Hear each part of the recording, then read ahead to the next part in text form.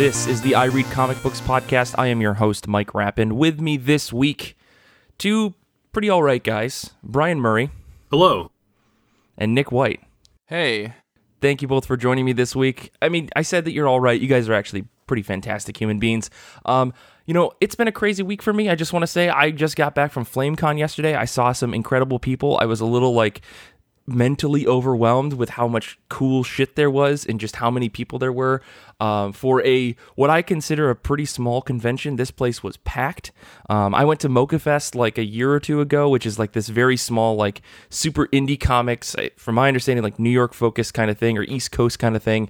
And that place was packed to the brim, to the point where I could only spend an hour there because there were so many people. This was almost how packed FlameCon was, which isn't to say that's a bad thing, but to see honestly the largest LGBT focused comic book convention in the United States, super packed with people from all walks of life, was the coolest thing in the world. And there were so many amazing people there. I had to resist buying a bunch of stuff, but I did get a bunch of enamel pins. I know this is what I should be saying in my how I've been reading comics, whatever, but man, I just gotta say, if you get a chance to come to New York City for FlameCon next year in 2020, you honestly should take up that offer, because holy shit, it's such a cool convention. Every single person there is so nice. There's none of the weird, awkward stuff that I think you get at a lot of bigger conventions. Instead, it's just a lot of really wholesome folks that it's very sexy stuff, but it's a lot of people that are very wholesome in general, very nice, really easy to talk to. So I just had to put that out there. But let me ask the question I ask every single week. How have you been? How have comic books been? Let's start with you, Nick. Things have been fine. I think this is my first show back since our break, so it's interesting to not actually be talking about Ice Cream Man. I feel like I feel like that it's sort of a real pivot for me to not actually be discussing, the machinations of the Ice Cream Man / werewolf being / weird spider thing on the back of an asteroid / everything else that he's been. So this is a real change for me. Yeah. In terms of what I've read, I finally got around to reading Livewire number 5. I know some of you are probably saying, "Hey Nick, isn't that book on number 9?" And it is. And you would be correct. I've been putting this book off, I think partially because I was really nervous to see. And again, this is written by Vita Ayala, art by Kano. I think he handles colors and everything.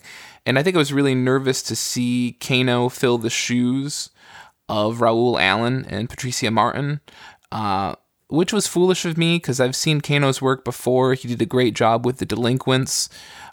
He recently did a fantastic job with the Quantum and Woody reboot written by Daniel Kibblesmith.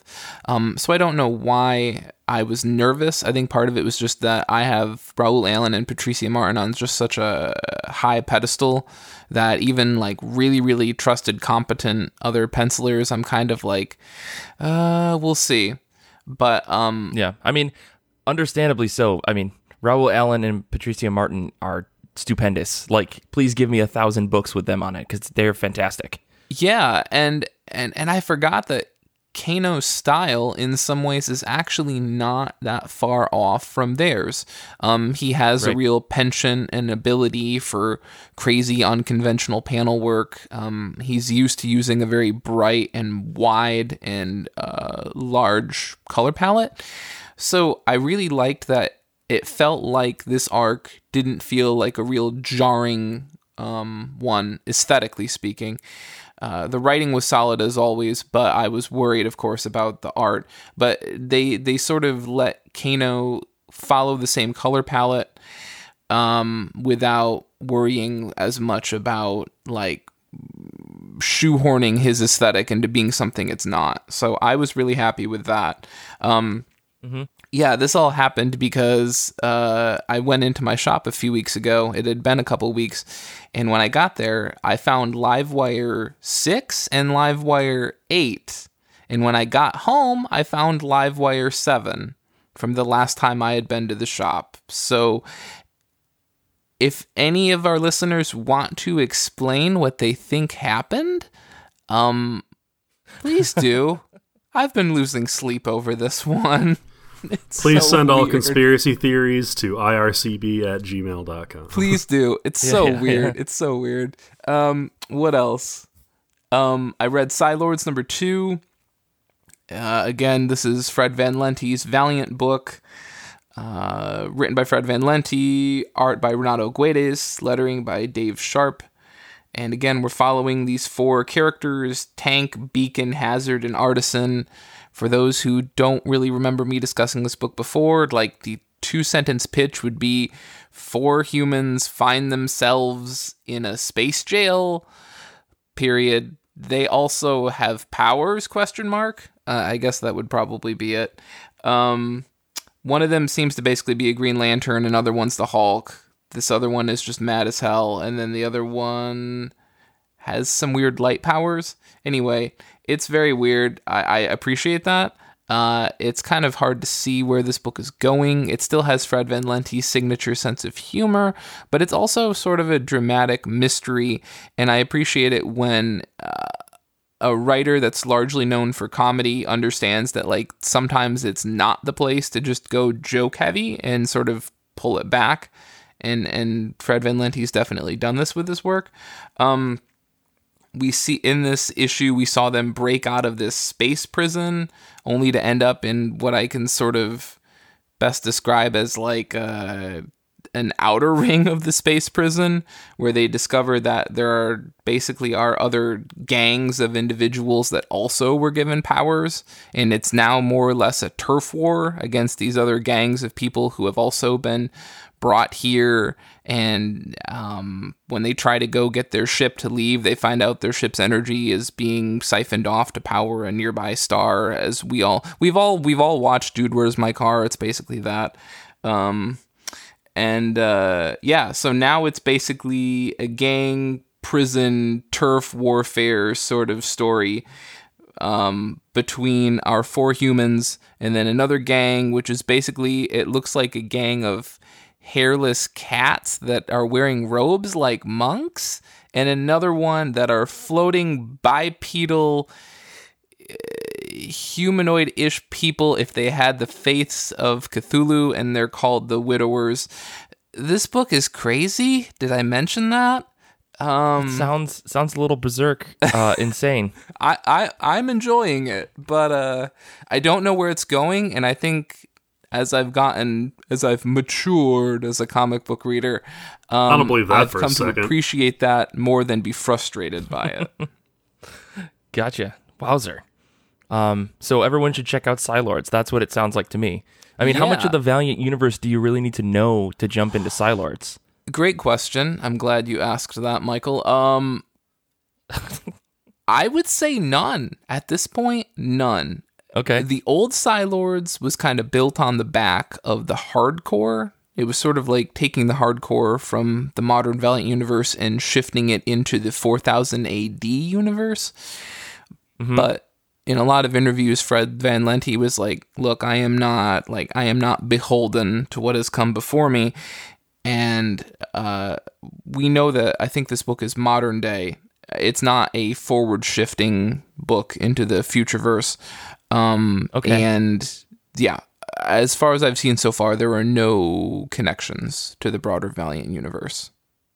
So that works for readers. I mean, this sounds like a Valiant equivalent of like the Marvel cosmic universe, that, like, you know, where you've got like big stories happening in the current day situation, but just way out in space. That's completely unrelated, and maybe one day it'll come back and get related. But that's for exactly now, it's like what I was going to say. It's completely unrelated until the day that they decide to smash the cosmic universe with the main one. Yeah. Yes. Exactly. Well, cool. I mean, that sounds. I think I'm going to grab this in trade because I do like Fred Van Lente's writing, and this book just sounds very cool. Brian, what about you? How have you been? How have comic books been? I've been good. I've been playing a lot of tabletop RPGs lately. Like, I've currently got a Starfinder game that I'm playing in, a Starfinder game that I'm running, and a 5th Ed D&D game that I'm playing in. So, nice. My cup kind of runneth over there. I get that. I have not been a very good comics boy of late. I have a stack of comics in my, like, to read comics on my coffee table that is approaching structural integrity issues. Like it's going to collapse or just crash through my glass top coffee table. Unless I just fucking read my comic books. I did. For those of you who are tracking Brian's timeline of reading comics, there was a point at which he had read all of his backlog. Yeah. Something happened, and now we're here. And the thing that happened is that I play video games.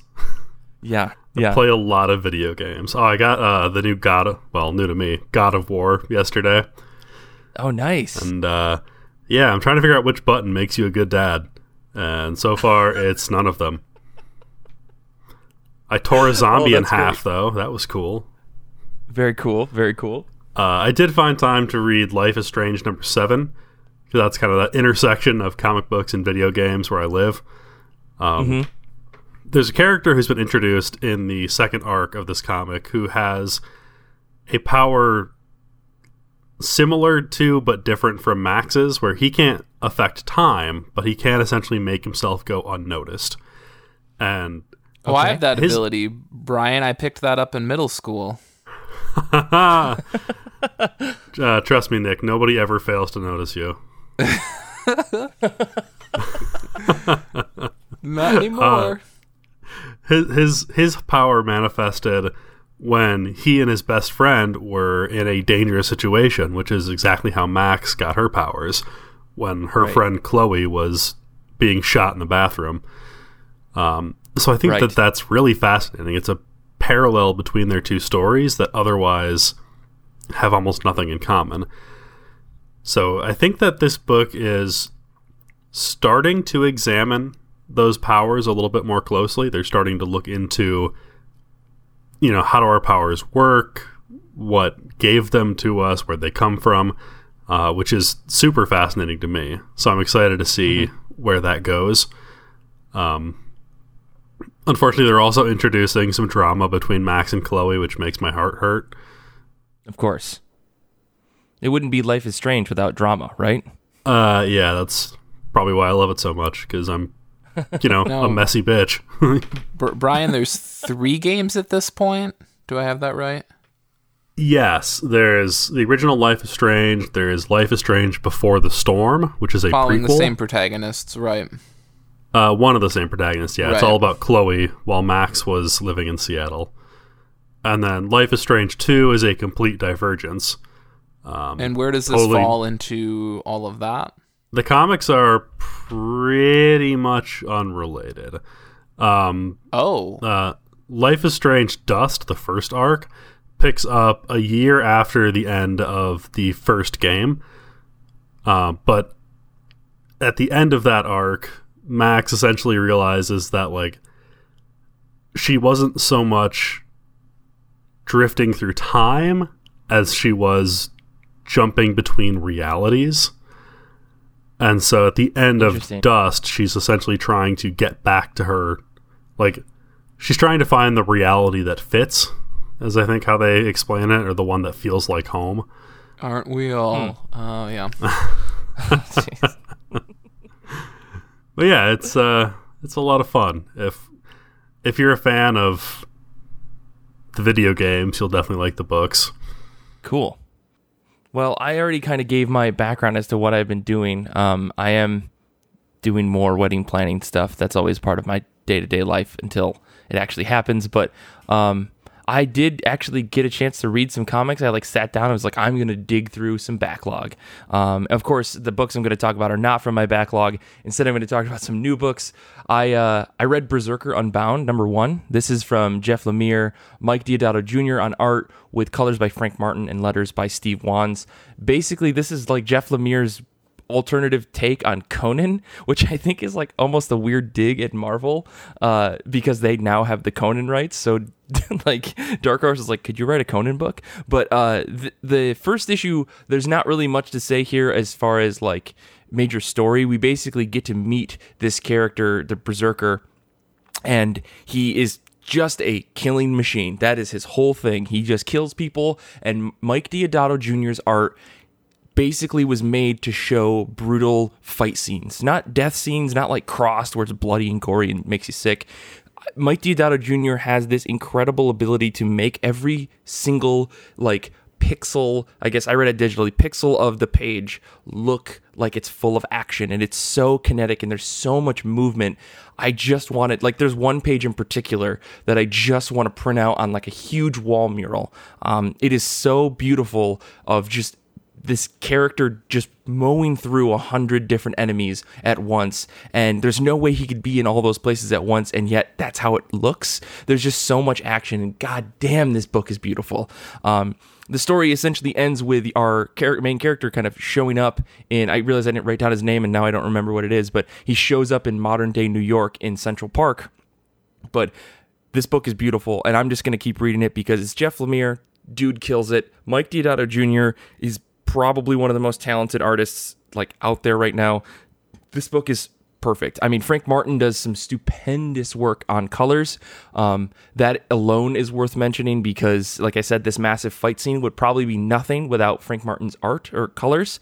Holy crap. What a book. It's so action-packed. It's exactly what I think I needed. I think this is like how Xander has pitched Conan, the Marvel like run that Jason Aaron is doing to me. He feels like it's just this very action-packed, kinetic book. This is exactly what Berserker Unbound feels like. If you like Conan, if you like, Brian Wood's like Black Axe that he did. What was the book that he did? Is it Black Axe, Nick? No, jeez. I thought you were going to say like Brian Wood's Conan. Oh, Brian Wood's Conan. I mean, you're talking about the one with Gary Brown for Image. Oh, shit. Yeah. If you like these like old style like barbarians trying to survive kind of books, I think this will probably be up your alley. But I have no idea what it looks like when this Conan-esque character shows up in modern day New York. So we're going to find out in issue 2, but man, oh man, this book is beautiful. I just had to bring that up because holy cow, I wrote goddamn with a million A's in the middle of my notes because the book deserves it. Just go check out the preview pages and tell me I'm wrong. You've seen George of the Jungle, right, Mike? Yes. Yeah, it's going to be like that. It's just going to be him trying to like... What did he say it's going to be like? A little bit more dramatic. George of the Jungle. Yeah. Oh, I thought you were going to say like Hercules in New York or whatever that Schwarzenegger movie is. Black Road. That's the name of the book. Yeah. That's the name of the book. I will say... Sorry, go ahead, Mike. We are recording right now, and we are on Discord, and we've got people chatting to us, so I want to say thank you to Danny for that. I just couldn't figure out what the name of that book was. I'm just really interested to actually see... I mean, okay, I love Jeff Lemire. I love a lot of the people he collaborates with. Okay, let me say that up front. Okay. But that being said, I'm always interested to see him working with new people because I feel in some ways that Lemire has like 8 people, and I love all of those people, but I feel like he has 8 people on speed dial for most of his projects right now. Oh yeah, and that's fine. Sure. Like Andrea Sorrentino is fantastic. Matt Kinn is amazing. But it's always nice to see someone new. For sure.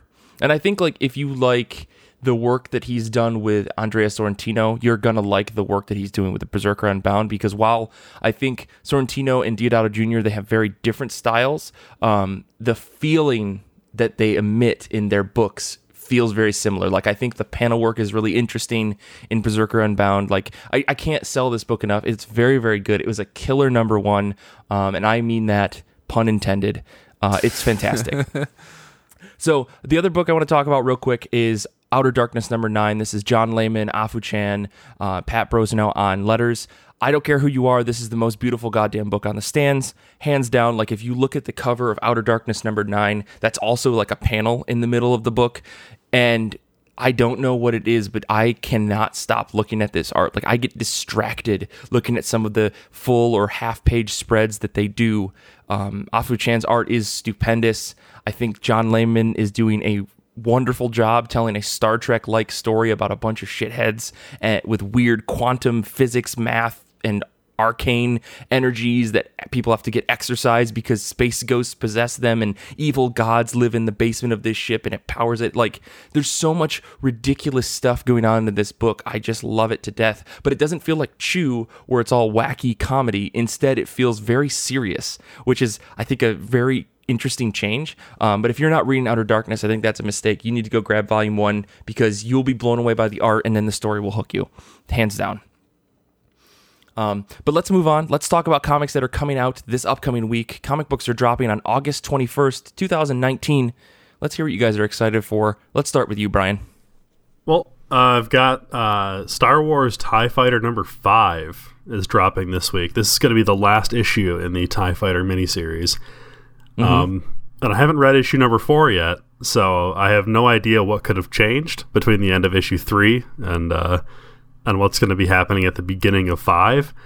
So, and this is a book that changes so fast, situations can be reversed so quickly that it's kind of impossible for me to even speculate, which I do enjoy. Like, this is a book that keeps it moving. It keeps your attention. But yeah, I mean, you know me, I'm a sucker for these Star Wars books, especially the TIE Fighter series. Yeah. And it's gonna be interesting to see how it all shakes out, because I think that there's a real chance that this book is going to end with all of the main characters dying. Like, good, which makes sense. Like, they're TIE Fighter pilots. Right. Their purpose is basically to die screening hits for capital ships. Like, I mean, that's the sad truth, right? If we break it all down. That's why Brian is not the squad leader. Okay, everyone. That's why. Rousing speech. Hurrah, hurrah. Thank you, Brian. Yeah. Oh, it's crazy. It's almost like the Empire of the bad guys. Oh, right. I forgot about that. You know, the space Nazis. They are merely trying to establish order. No, wait, hold on, Nick. We're not getting into this. You don't even try. Nick, what are you excited for this upcoming week? We're just gonna move on. For me, it would probably have to be Aliens Rescue number 2. I recently read number 1. I really enjoyed it. This is written by Brian Wood, penciled by Kieran McCown, inks by J.L. Straw, colors by Dan Jackson. So this follows the events of Resistance. Alex Brand, the colonist that Zula Hendricks and Amanda Ripley rescued, has grown up. Or, I mean, he wasn't that young in the first one, but whatever. He's joined the United States Colonial Marines. We get some backstory on him. And in a lot of ways, the framing device for the first issue reminds me a lot of in Aliens, when Ripley is woken up and is sort of debriefed, and you go through this whole process of her explaining what happened to her and what she encountered, and sort of people either choosing to believe or not really believe it or be skeptical. And in some ways, I think that's this. We're getting a similar framing device here. I really liked it.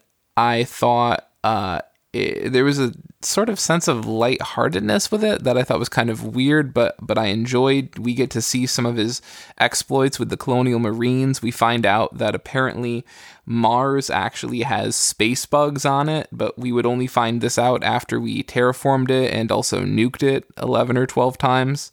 So, nice. Elon Musk's Tesla, I would be careful. And for the space bugs, Elon Musk doesn't care. He's blazing it somewhere. He is a space bug, so. McCown brings a more animated feel to the visuals than past efforts by pencilers like Tristan Jones and Robert Carey. Carey was sort of a step towards the animated feel of McCown, but McCown is definitely there for sure. He recently drew Halo Lone Wolf for Dark Horse with the exact same art team that he has on Aliens Rescue. And The Irishman was actually nominated for the 2019 Russ Manning Award, which is given out yearly at SDCC, given to a comic artist who, quote, early in their career shows us superior knowledge and ability in the art of creating comics. For a bit of trivia, those curious, I guess, the first winner of this award was Dave Stevens, who would go on to create The Rocketeer. Oh. So, that's some good company to have. He didn't win, but whatever, let's not worry about that. Honestly, what really brings a lot of this work together is J.L. Straw's inking. The past couple years, I would say definitely unfairly, I sort of developed a bit of an opinion that with some exceptions, there's nothing to be gained by pencilers not inking their own work. And usually there's something to lose when they don't. But I think that's because, and again, unfairly, I thought that having someone else ink your stuff is more about accelerating a collaborative process and less about the unique artistic contributions that come with it. Straw is definitely an example of why I'm wrong, or at least wrong sometimes. Straw has this real crosshatch style that reminds me a lot of Brian Boland. And I see this a lot on Twitter these days, guys, it's flattering that you compared me to whoever. Like, I just want to be myself. I mean, first off, I guess don't we all? But that being said, like, when people compare you to Brian Boland, you want to be compared to Brian Boland. Okay? Just let it happen. All right? So, anyway, again, just I suppose I was going to say two names that we really need to talk about here are Klaus Janson and Dexter Vines. Absolutely, but, I'm not absolutely, gonna and get that's into that. that's what I'm saying is, I developed that opinion, but obviously under there are exceptions to all rules, and I think obviously there are some pencilers who genuinely need their stuff inked by someone else. Yeah.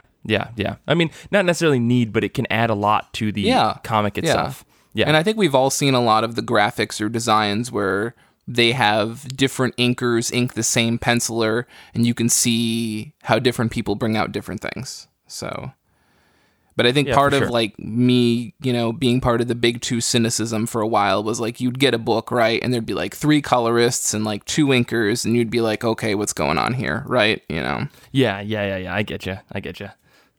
Well, for me this week, I'm excited for Excellence number 4. This is Brandon Thomas with Carrie Randolph on art, colors by Emilio Lopez. What can I say? This book is insanely good. I mean, I've talked about it a couple times, and every single issue hooks me even harder than the previous one. There is a lot going on in this book that I don't want to try to explain. All I can say is that if you're sleeping on this book, it's a mistake. Just like Outer Darkness, I think Image actually has some pretty spectacular books coming out right now that I don't know if a lot of people are talking about. Excellence is one of those books, and I think Excellence has got a lot of press, but holy cow, I am just impressed. The cover for this book is very interesting. It's someone like behind bars, like in a jail, but it's like a very interesting, clever way to show someone behind bars. So I'm really digging on this book. That's all I can really say. But yeah, I don't know if you guys had a chance to check this out. I really hope that you have. This is the first time hearing about it. Oh, okay. Cool. Well, let's take a break, and when we come back, we're going to talk about some very, very weird things. I'll just say that. We'll start with that. So let's take a break, and we'll be back.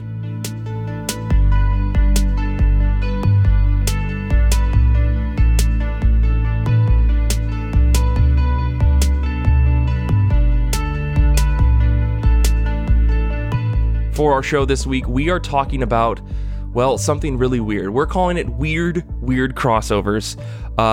Brian, Nick, and I kind of brainstorm an idea about what we should talk about this week, and we came up with the idea of what are the strangest, weirdest comic book crossovers that we could ever think of, or that we know exist in comics continuity in some capacity.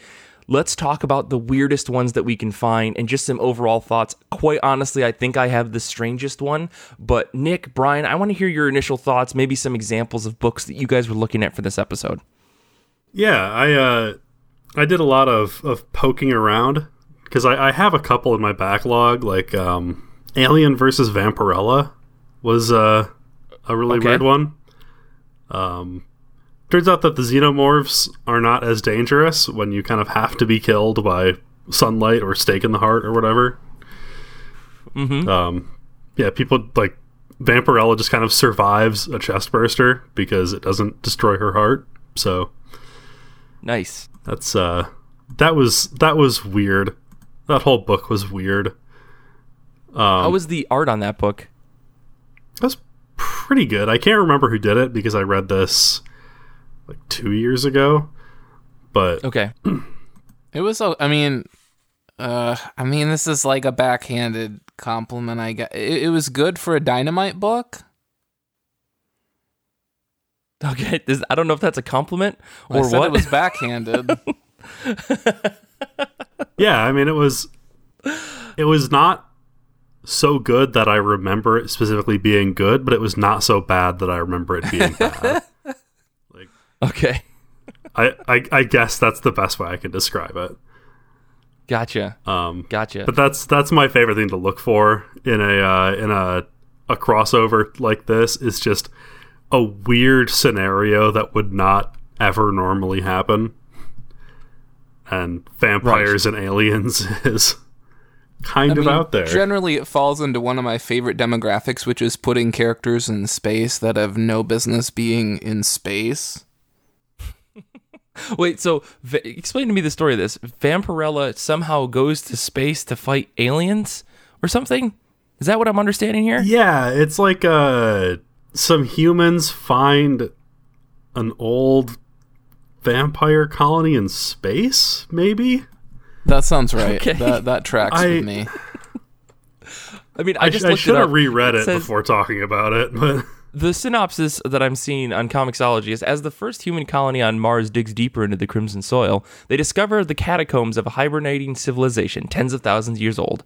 The evidence suggests that they are Nosferatu, an ancient and sinister species that Vampirella is all too familiar with.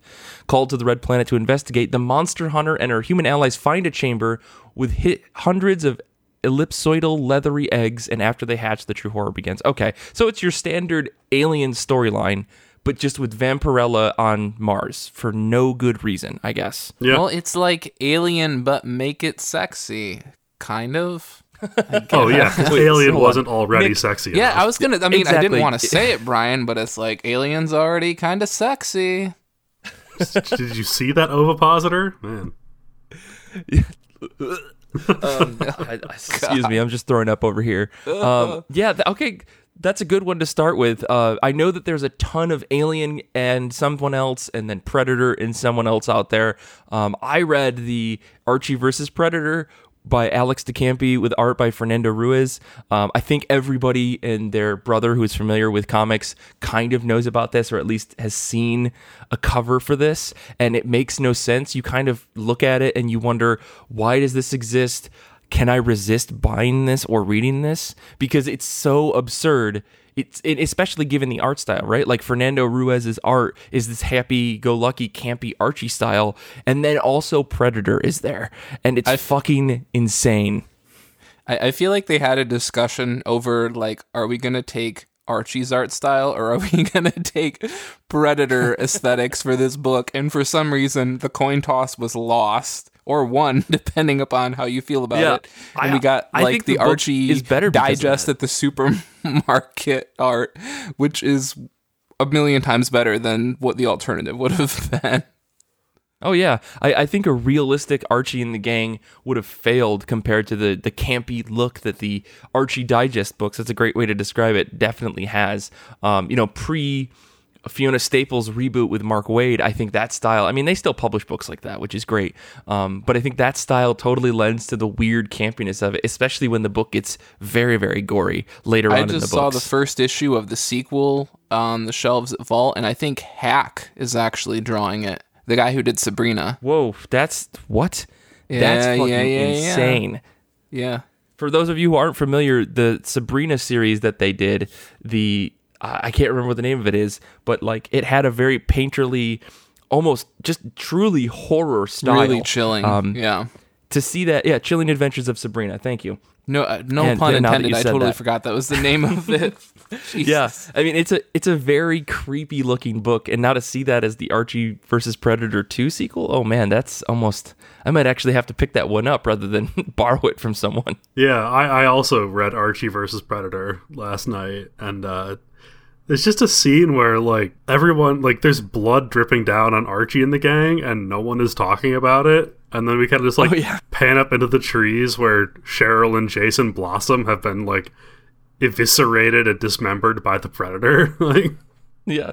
It kind of reminds me of Afterlife with Archie, where everyone is kind of okay with death, though I will say in Archie versus Predator, there are people getting murdered like every third page, and they're just kind of like, oh no, Dingle, and then they move on, or whatever that nerdy kid's name is, I can't remember. The one that stuck out to me was Pops is going to cut a cake, and he's holding a knife. So the Predator blows up Pops' head, and, like, some of the head bits land on the cake.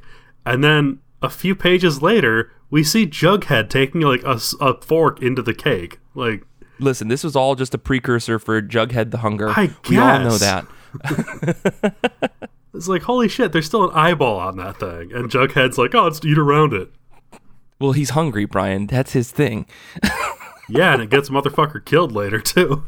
Yeah. I mean, everyone practically dies in this book, with the exception of Betty, Veronica, and kind of Archie, depending on how you read it at the end. Well, yeah.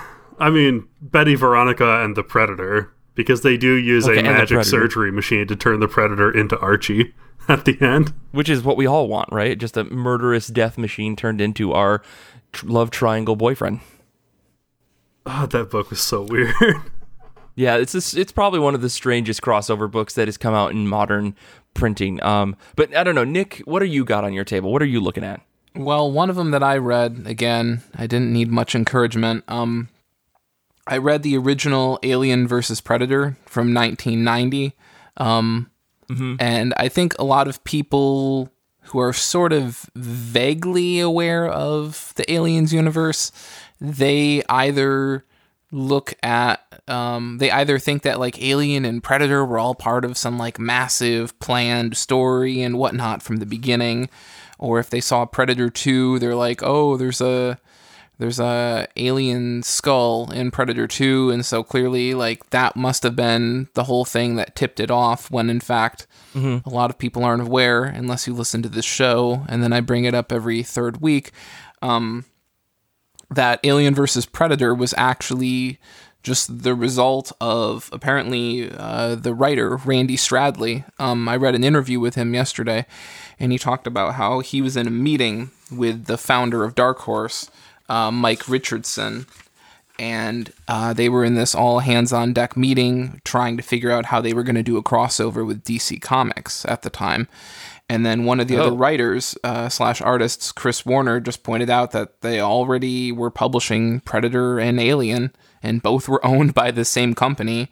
So it would probably just take one phone call, and it didn't seem like there would be much plot needed to have them fighting each other. So he said it took like 5 minutes to close the deal with Fox, and that was it.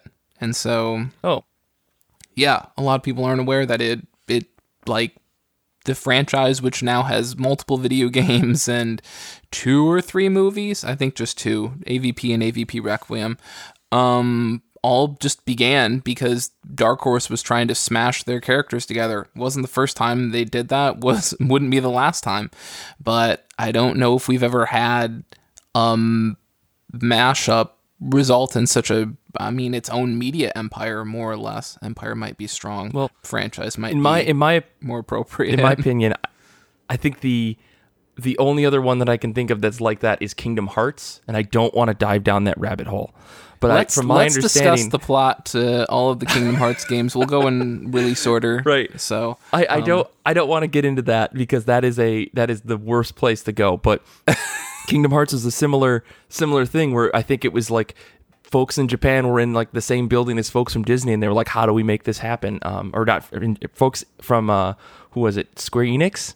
Or Square at the time. Would have been Squaresoft at the time, technically. But yeah, Squaresoft. They were like in the same building, and they were like, let's make this happen. But there's a lot more story to it. I think you should Google it if you're interested. But so I guess I didn't realize that Alien and Predator, like them coming together in a comic, was so strange, because to me it feels supernatural.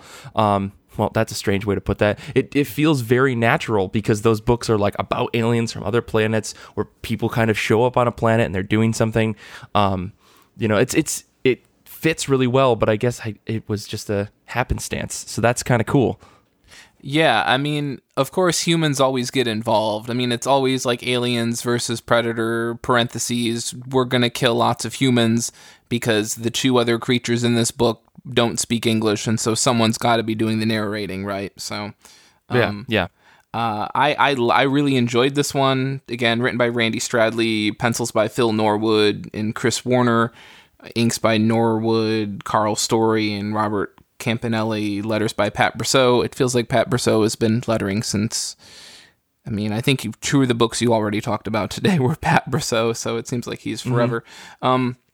It checked all the boxes for me. Any Aliens book that just has a prolonged introductory monologue that's about Darwin / survival of the fittest / ethics / evolution, and it goes on for about 7 times longer than it needs to. Like that's like check the box. Like that's, who is to say what is the fittest species of all time. Yeah, okay, we get it. We're watching an aliens movie. Thank you. Check the box.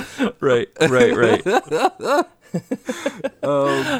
But yeah, well, I mean, it really seeds the idea, no pun intended, that predators basically are punks, and they just roll onto planets and dump a bunch of alien eggs so that they can go have a hunt, more or less.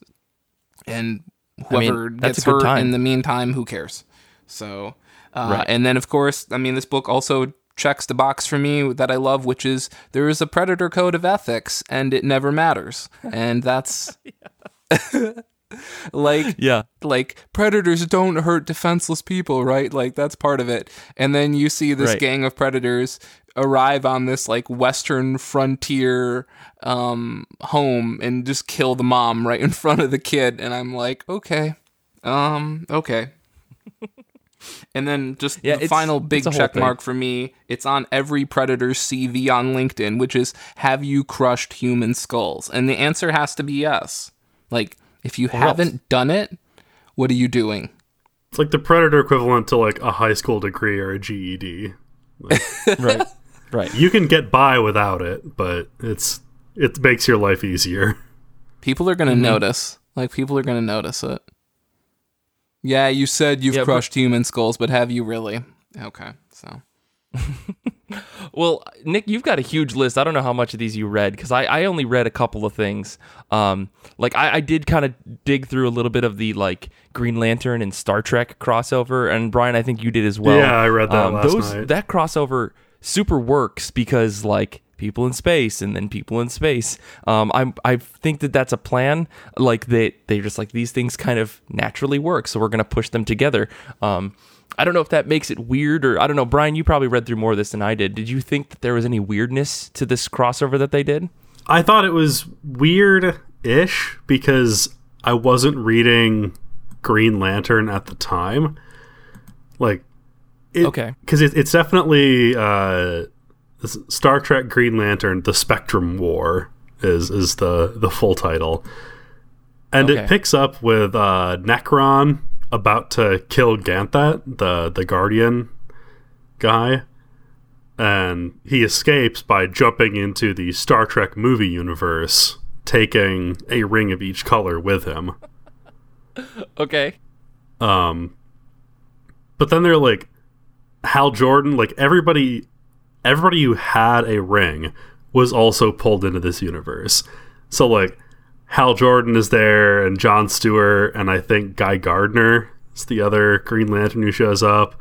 But then Sinestro's there, and Larfleeze is there, and the Rage guy. They all Keep show up. naming them, Brian. Yeah, just for the rest of the Atrocitus? episode. Atrocitus, that's what it is. But last I read in any Green Lantern thing was when they beat Necron with Kyle Rayner turning into the White Lantern. So I was a little confused by it. But then they throw in a couple pages of backstory where they're like, yeah, Necron attacked again and he killed Kyle first, so we're all fucked.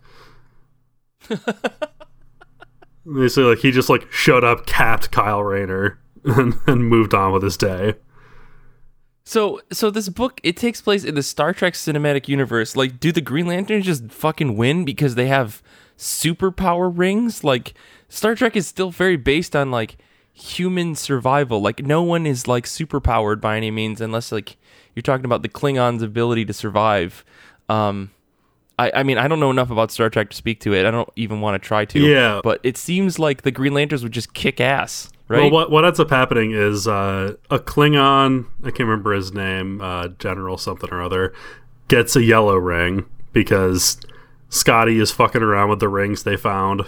Oh yeah, they find Ganthet's body, and they find all the rings, and Scotty like reactivates them somehow. And so like a Klingon gets the He's yellow giving him ring. all he's got, Captain. Some lizard guy gets the red ring, a Romulan gets the orange ring, and then a few member of Kirk's crew get the other rings, and it's a whole thing.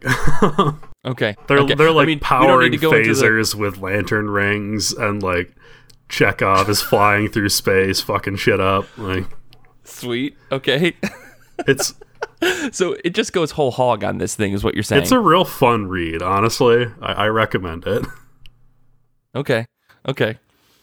That's it. I saw that one. Like I said, I kind of paged through it because I saw that they were trying to do the likeness of like the modern day Star Trek characters, which in some panels looked good. In other panels, like I feel so bad for Simon Pegg, just because they make him look like a lemur in one panel, and I was just like, oh no, Ooh. what happened?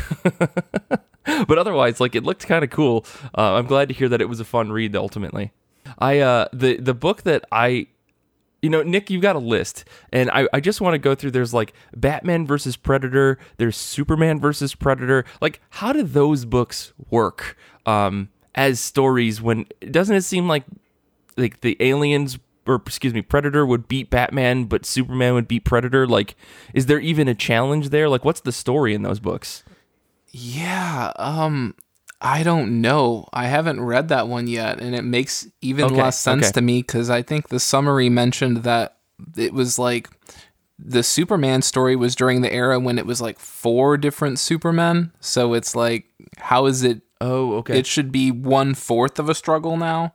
Yeah, I didn't read that book, but I read a little blurb about it, and it takes place on a planet with a red sun. That's how Predator has a chance. Okay.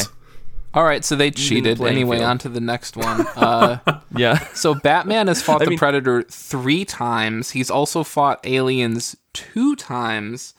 There have been 2 Predator versus Judge Dredd versus Aliens books, which is actually a bit of a misnomer because one of those books is actually a collection of when Judge Dredd fought the Predator and when Judge Dredd fought the aliens, and they were packaged together into the same book and titled that, which gets super confusing because 2 years after that book came out, there was actually a book that came out called Predator versus Judge Dredd versus Aliens by John Layman and I think Chris Mooneyham, which used the same title but actually involved all 3 in the same story. Does that make sense? I know that's a very comics narrative there, but to follow. Yeah, I'm following you. Okay. I mean, there are some other really wild ones. There's 1 or 2 I just really want to bring up. You can list the rest at some point. There was Tarzan versus the Predator at the Earth's Core. Came out in 1996. I simultaneously want to read this book this very instant and yet also possibly never if I can help it. But Walt Simonson wrote it and Lee Weeks did the pencils. So it's like, what the hell? What? Right? Isn't that? It's always so weird to see. I mean, it's no different than when you see a movie star like 10 years before they hit it big, and here's, Brie Larson and Scott Pilgrim. Although, I mean, Scott Pilgrim's not exactly a low-profile movie, but you see my point, right? All of a sudden, you're finding people in these movies, and you're like, well, this is weird. Comics is no different. Same sort of thing. There was a Star Trek X-Men crossover, which happened in 1996. It only happened because at that point, Marvel Comics briefly owned Paramount Pictures. It did involve Spock fucking laying out Wolverine at one point. Yeah, he puts it was written by down. Scott Lobdell, which means you don't need to read it. And featured art by such individuals as David Finch and Mark Silvestri. So... Yowza. But there's one that I really want to talk about. And that's definitely the 2009 Eminem / The Punisher crossover. No, wait. Shut up. Wait, Eminem, like the rapper, not the candy? Like the rapper. I guess that makes a little more sense. I guess. Well, I mean, I guess the candies would have been a whole mess of a story, but Eminem the rapper, what is this comic even about then? Hold on, am I reading this right? The credits are Fred Van Lente and Salvador LaRocca? What? Yes. Yeah. Nick, explain this book to me right now, or else. So, this came out in 2009, and it was largely done to promote Eminem's upcoming album for the same year, Relapse. The first half came out in XXL magazine. Don't ask me what that's about or what it's for. I don't know. I don't want to ask. which had Eminem cosplaying as the Punisher on the cover, and the second half was made available on Marvel's website. Apparently, Marvel got into this, and then they were like, maybe we need to do some damage control, because where is this going to go, really, right? And so they tried to convince Eminem, hey, we're thinking we're going to do a story, and it's going to be about you, and it's going to feature Wolverine and Spider-Man. How's that? And he's like, nope, I've already decided I want it to be Punisher. And they're like, well, fuck. I guess. I fucking guess, sure. And apparently he really does love the Punisher, because when Netflix canceled the Punisher, Eminem sent them an all caps text which read, "Dear Netflix, I wrote you, but you still ain't calling. I left my cell phone, my pager, and my home phone at the bottom." I'm kidding. That's not what it said. Anyway, that's Stan. It's a masterpiece. Yeah, he wrote in all caps, "Dear Netflix, regarding your cancellation of The Punisher, you are blowing it." 2 exclamation points after that, which is a real power move. Like 1 and 3 are both very conventional, but when you do 2, that means you fucked up. Okay. Yes. Sincerely, Marshall. Very polite. So apparently in this comic, the Parents Music Council hires Barracuda. Apparently it's a Punisher villain. Punisher villains tend to die frequently, so I don't know if this guy means anything to anyone else. Doesn't mean anything to me. Yeah. He's kind of he's like a Jigsaw, which is another kind of classic Punisher villain that's been around for a while and has somehow managed to not die. Okay. So they hire him to put a hit on Eminem. So Barracuda's plan is to dump Eminem in the ice on some lake near Detroit, which again, it's ice, so maybe he could have thought that through. So he's going to dump him in the ice where nobody can find him, and he purchases a lot of Eminem merch so that he can make a fortune after Eminem dies. Okay. Except Eminem hightails it across the ice, and he finds a middle-aged man ice fishing, who's ice fishing while listening to Eminem on his iPod. Don't let anyone tell you multitasking isn't possible. It is. Here's proof. Yeah. So Eminem finds out that this guy is his biggest fan, which has got to be factually true. And he lets M borrow his chainsaw for purposes that are probably not restricted to fishing. Yes.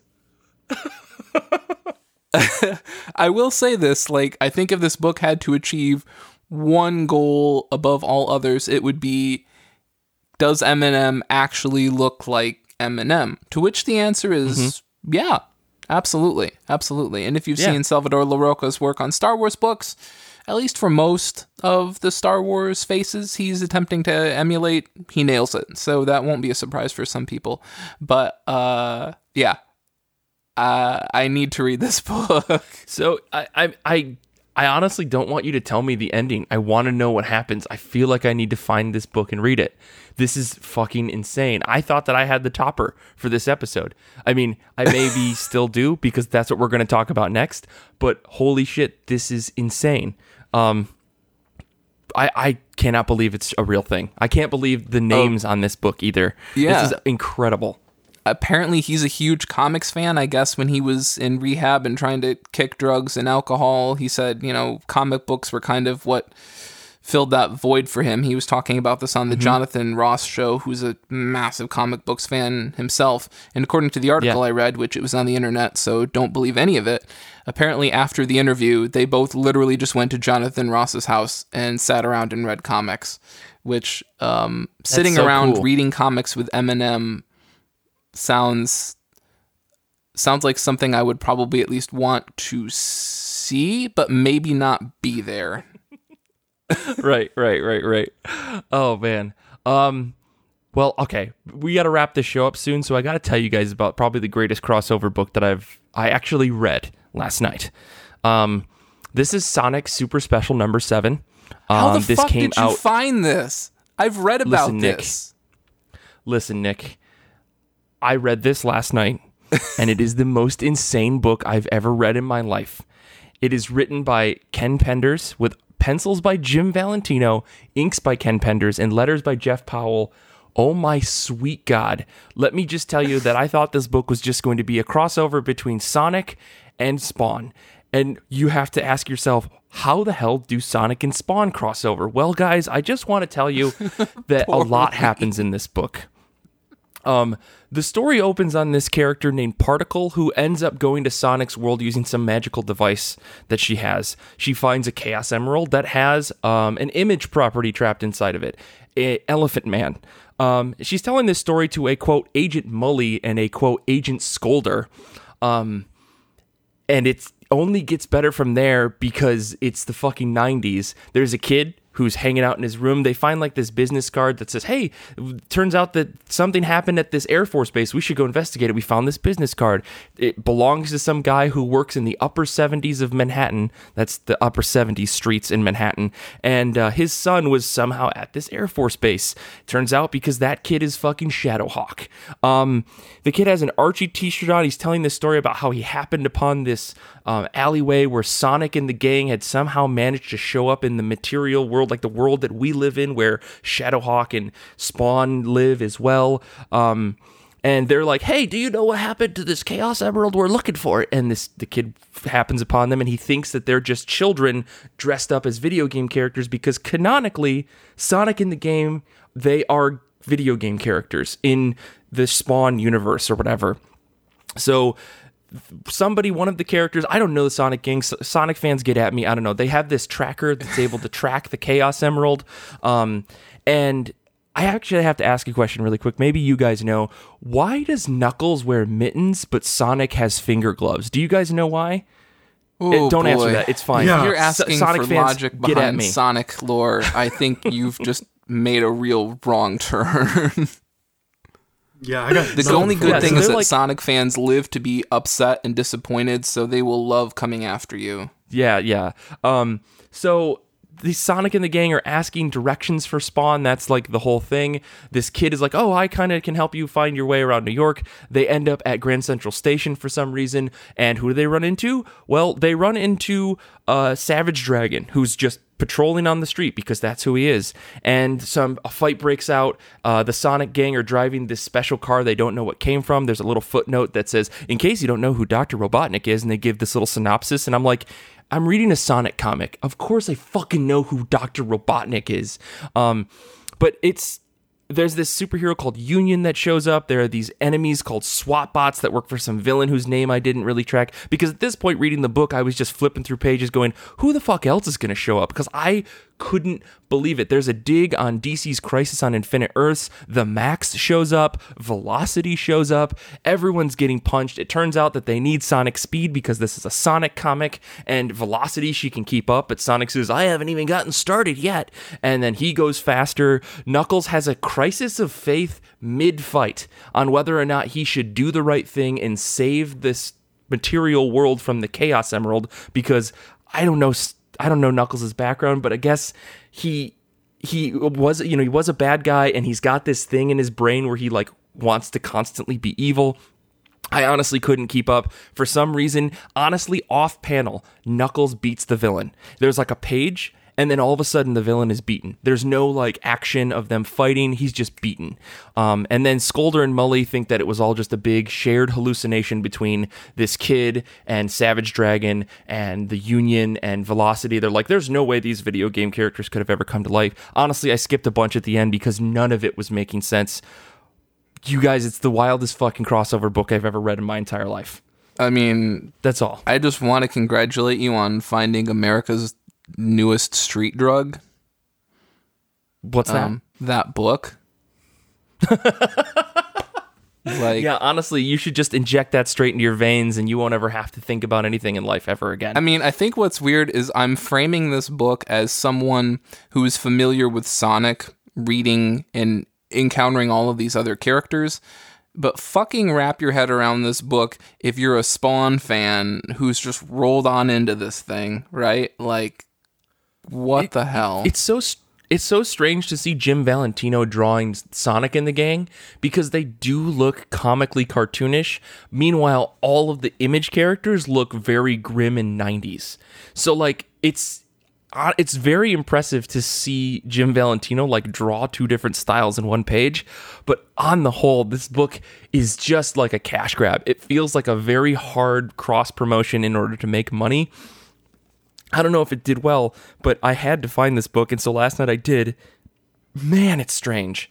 Man, it's weird. There's so many digs and plays against like the big two. Like it feels so Rebels 90s style where like the Image guys were just trying to give the middle finger to the big two because they weren't working for them anymore. So there's tons of digs against Marvel and DC on top of their characters being obvious ripoffs of some bits and pieces of other Marvel and DC characters. It's so ridiculous. And then Sonic and the gang are there. And honestly, there's a bunch of characters that I don't know. Like I know Sonic and Knuckles and Tails, but there was someone named Antoine who's like this love, like he almost reminds me of Pepe Le Pew, and he's also French. There is Sally who's there, who's like this geek who can build computer things. There's this big chubby chipmunk guy who is their mechanic.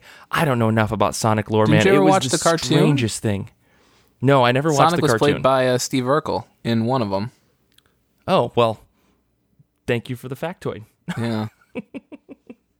But yeah, so that's the strangest crossover. I don't know. Do you guys have any other final thoughts on this? I know we could keep going. I just had to get that out of my system because I read it last night, and it's just been itching me. And I don't know if they actually figured out the Elephant Man thing trapped inside the Chaos Emerald. I wasn't paying enough attention.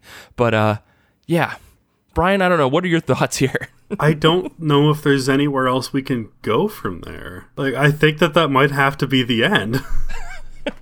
I don't know. I mean, probably the closest, wildest thing I could find was that there were not one but two Aliens / Witchblade / Darkness / Predator crossovers in 2000, which Okay. Yowza.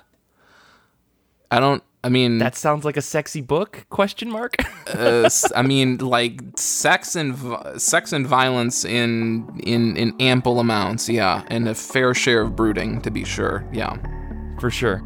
Well, okay, then I guess we're just gonna wrap things up because I feel like mentally drained after talking about all of that. Yeah, I gotta lay down. Exactly. So, if you guys want to follow us, we recorded this whole episode and we were on Discord. So if you guys aren't on our Discord, check the show notes. There's a link you can join and you can listen to future things. We're doing a live episode on August 30th. Brian and I are going to just sit down and hang out. We're going to talk about something comics related and then maybe just spin off into whatever for a little bit of time. So if you can make it, please do. You can follow us all on Twitter. You can follow Brian at BrianHead. You can follow Nick at Death Star Plans. You can follow me at Mike Rappin, and you can follow the show on Twitter and Instagram at IRCB Podcast. We would love to have you subscribe to our Patreon. That's patreon.com/IRCB podcast. Without your support, the show wouldn't survive. If you join now, you can get access to exclusive audio and articles, early access to top of my pile posts, as well as early access to episodes, as you'll be getting them on Tuesday instead of Wednesday. In addition, you can check out our Goodreads group. It's a wonderful community of comic friends, and we have weekly threads. This week's thread is that we are currently voting, or rather, we're taking nominations for September's Book of the Month.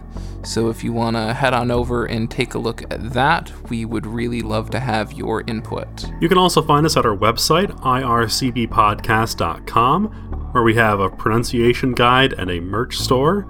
If you're listening to us through iTunes, Google, whatever, please remember to rate and review the show. We love reading your reviews. We'll probably read them out loud on an episode of the show. And they really do help people find us. We have over 200 episodes. We should have 200 reviews at least, right? Email the show with whatever you want, what you've been reading, corrections, recipes, fanfic favorites, at ircbpodcast@gmail.com. Infinity Shred is the best band in the universe. They do all of our music. Their new album drops, I believe, next week, so make sure you go purchase that. They are such cool guys. I really love all their music, and we can't thank them enough for letting us use their music on our show. Xander is a really cool guy, really fun wizard to play, magic shoot-em-ups with. He's also the editor of our show, and he's fantastic. I want to say thank you to Brian and Nick for being on the episode. Thank you to the guys in the Discord just chatting with us, Cinco, Danny, VG, Aaron. I know you were here for a second too. Thank you guys. So until next time, Comics are good, and so are you.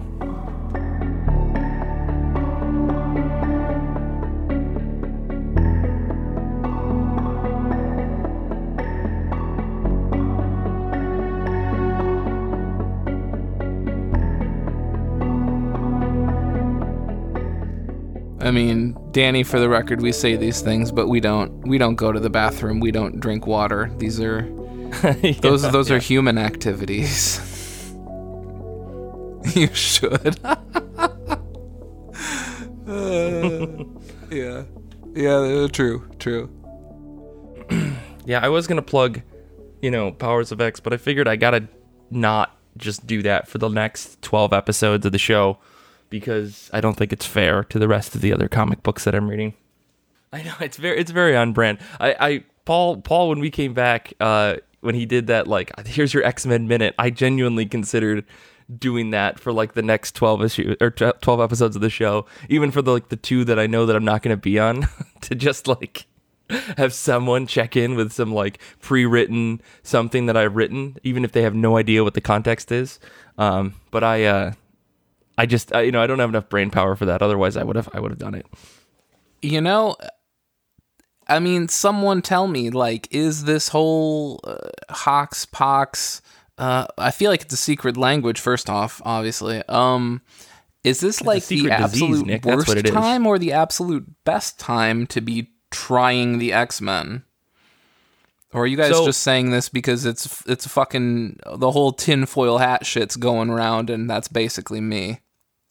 No, I think Cinco is definitely right. Like, it's definitely like a place to jump on. I think Marvel's trying to do a soft reset as far as the X-Men, because I think for the last 3-ish years, they've been kind of meandering with an uncertainty of what to do.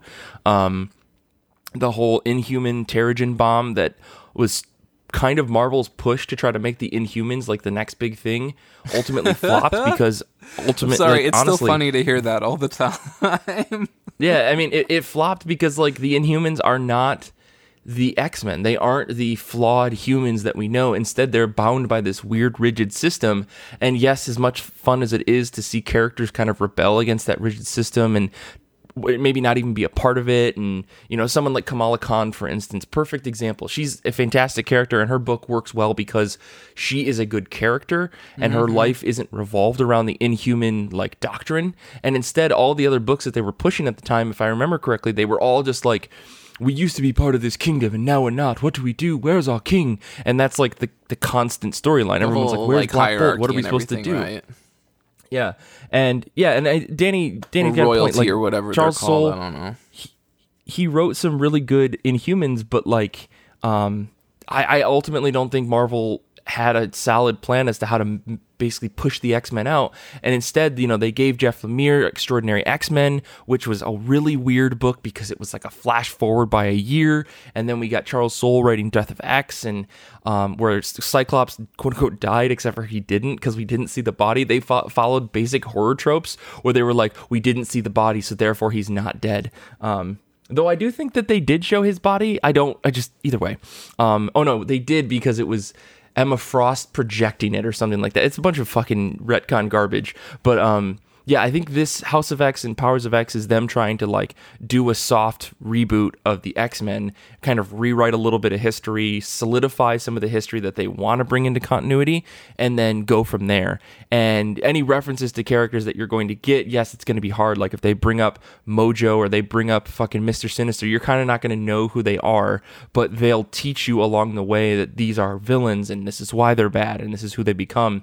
And I think that, the stuff that they were doing in Uncanny X-Men, X-Men Gold, I honestly really enjoyed Mark Guggenheim's run because it was basically like a slightly warmer than lukewarm X-Men run where there was enough nostalgia to bring in old X-Men fans and there was enough new content to kind of hook a handful of interested X-Men fans. But ultimately, like, things fell apart because Marvel didn't know what to do after that, which is why they did Age of X-Men, which is like a, hey, what if scenario. They did this a few years ago with Age of X. I don't know why they're obsessed with calling things Age of something, but they are.